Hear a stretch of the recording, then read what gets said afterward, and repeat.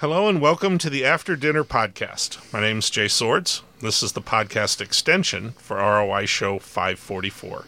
Our guest today is Dr. Timothy Stinson, Associate Professor of English and University Faculty Scholar at North Carolina State University, and we're talking about teaching Chaucer. Our history buff today is Rick Sweet. So Rick, start us off. Okay, Jay, I think I'll do that. Tim, you mentioned in our broadcast portion the revolutionary approach that Chaucer took to writing about living in the world, if you will. Did his critique, and some of this has got to be a critique of society, did that create any controversy among the upper class and the royalties? As far as we know, there was no controversy, but that is something where we don't have much evidence, and this is what we would call reception history, right? How is a work received by the public or by its readers after it appears? And in the case of medieval poetry, that's always very hard to gauge. You know, if you look at, of course, today when a film comes out or something like that, you get movie reviews, you have this whole online response to it, and so forth.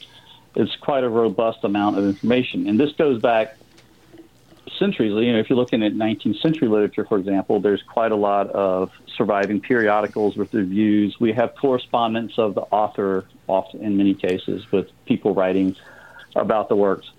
But nothing like that tends to survive from the Middle Ages. So we don't have really any evidence of reception aside from the other poets who very soon after Chaucer dies are calling him the father of English poetry and praising him and then trying to kind of write in these new ways he created. But we don't really have anything like in terms of like the type of response you mentioned with the royal family or other readers becoming upset or that sort of thing. Hey, Tim, I'm just curious, and again, I think our listeners might find this interesting. In a very loose usage of that word, who are Chaucer's contemporaries? Who are the medieval poets and writers out there who would have had influence on him or who he would have considered to be peers or that sort of thing? Where's the context that he fits into? So there's a literary culture at court where poems are read and poems are also passed around. We don't really have that sort of publication that we might think of today. Of course, this is pre-print, so he takes his position in this courtly setting of fine arts and letters. And I would say maybe his closest contemporaries would be, in terms of English poets, John Gower would be one of those. In Troilus Crusade, he mentions two people by name. There's Strode and Gower, these two English authors whom he considers to be his peers. Gower is another well-known poet from the time who composed in all three literary languages of the time, English, French, and Latin. And then you have other poets such as John Lydgate who are championing Chaucer soon after his death and writing in his model sort of conspicuously. And then this goes on. You know, if you read something like Spenser's Faerie Queen, this is an early modern poem, then you see he's really picking up from Chaucer and conspicuously by his own admission and carrying on. Shakespeare reworking Troilus and Cresside as Troilus and Cressida and so forth. So you might think about it in those ways. There's kind of the literary culture that produces a poet like Chaucer. There are the handful of poets whom we know by name who were his contemporaries. And then there's kind of that very large historical group who are in dialogue with him as well. Tim, let me jump in on here just to follow up. Does Chaucer see himself in any way as a recipient of that sort of French romantic writing that's going on the continent, or some of the epic hero sorts of things like Arthur and Roland and so forth that are also sort of percolating along. Does he consider himself part of that kind of thing, or does he really see himself as something different? So so two parts. One, the French courtly poetry, there's no doubt that he sees himself in that tradition. So this is very much what he's doing when he writes the Parlement of the Fowls, Book of the Duchess. One of the most influential medieval French poems from the generation before Chaucer was a very long allegorical romance called the Roman de la Rose. It's a dream vision.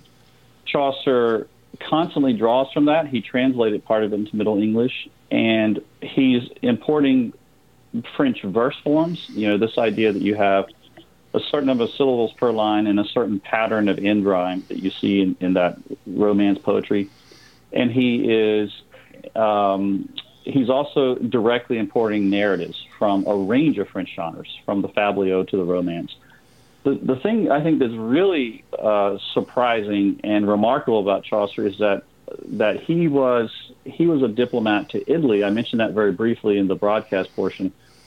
And he obviously acquired the ability to read Italian at a fairly high level. And this was extremely rare in 14th century England. There is much more Italian literacy in Renaissance, early modern England. But he's reading Dante, Boccaccio, whom he might have met when he was there, and Petrarch. He's reading all these Italian poets and reworking them substantially also. So he's drawing from two main continental sources, Italy and French. One of those is very normal in English literary culture since French was a widely spoken language in England at the time. But the importation of Italian literary forms was virtually unheard of. No one really spoke Italian at the time. The other thing you mentioned, Arthurian poetry. Chaucer seems to take a few humorous swipes at that. He doesn't seem influenced by it so much as bemused by it. There's a lot of debate about, for example, his Squire's Tale in Canterbury Tales, which is it's not Arthurian, but it's a kind of romance you might get in Arthurian, and it has this.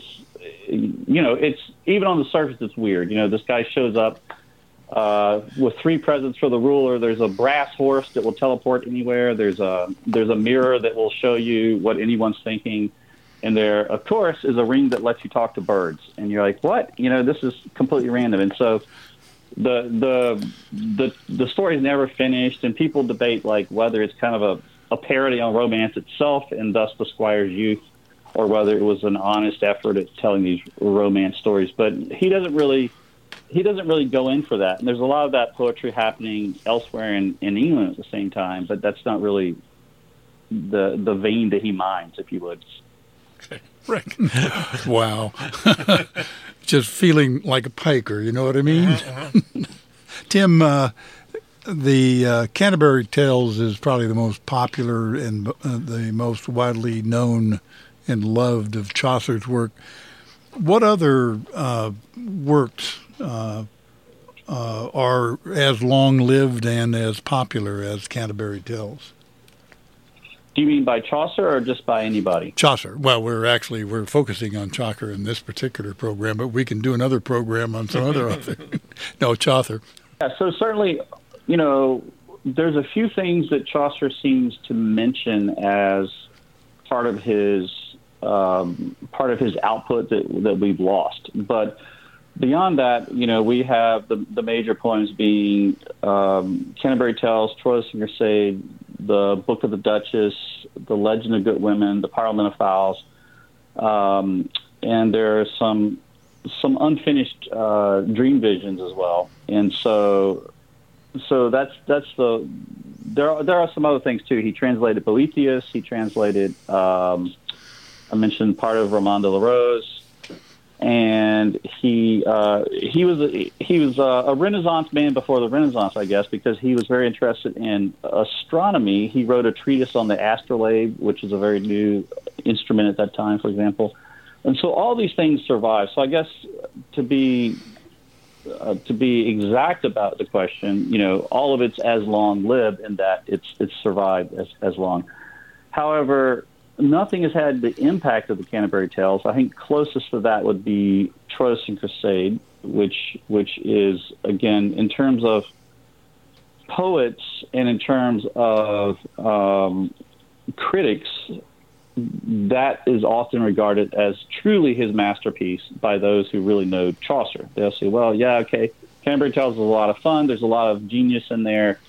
But wow, Troilus and Crusade is definitely his most perfect poem in terms of it being completely rendered and arriving at the vision he had for it. So I think those two, it's it all survives, so it's all equally long-lived, I suppose. But certainly nothing touches Canterbury Tales in terms of impact or popularity. Right. Tim, I get the luck of having the last question here, and I am amazed whenever anything from the past survives. Usually it requires a great deal of either foresight by somebody or interest by somebody or just dumb luck or maybe a combination of all of those things. How does Chaucer's work make it into, survive so long? I know, once the printing press comes along, it helps a lot because then you can get mass production and multiple copies of things out into the world.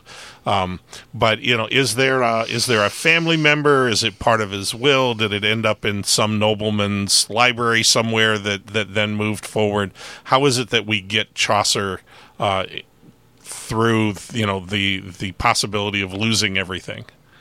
Yeah, in Chaucer's case, it only needs to survive less than a century before it can make the jump to print, and so it does that. I think it does that because there are enough copies in circulation, and it's popular at the time. And however, even from Chaucer's time, all the evidence suggests that we have lost most of what was written at that time. That surviving is the exception.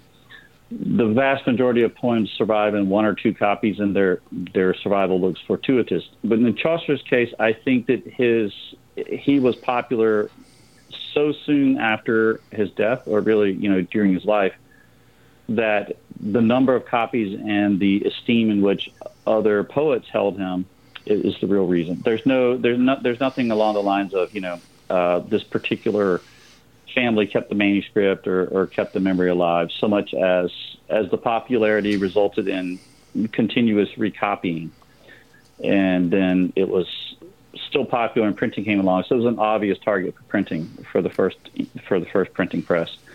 There are a lot of poets who are contemporary Chaucer. Like one of the ones that is well known is the Gawain poet. He wrote Sir Gawain, Green Knight, Pearl. We think there are 4 poems by the same person.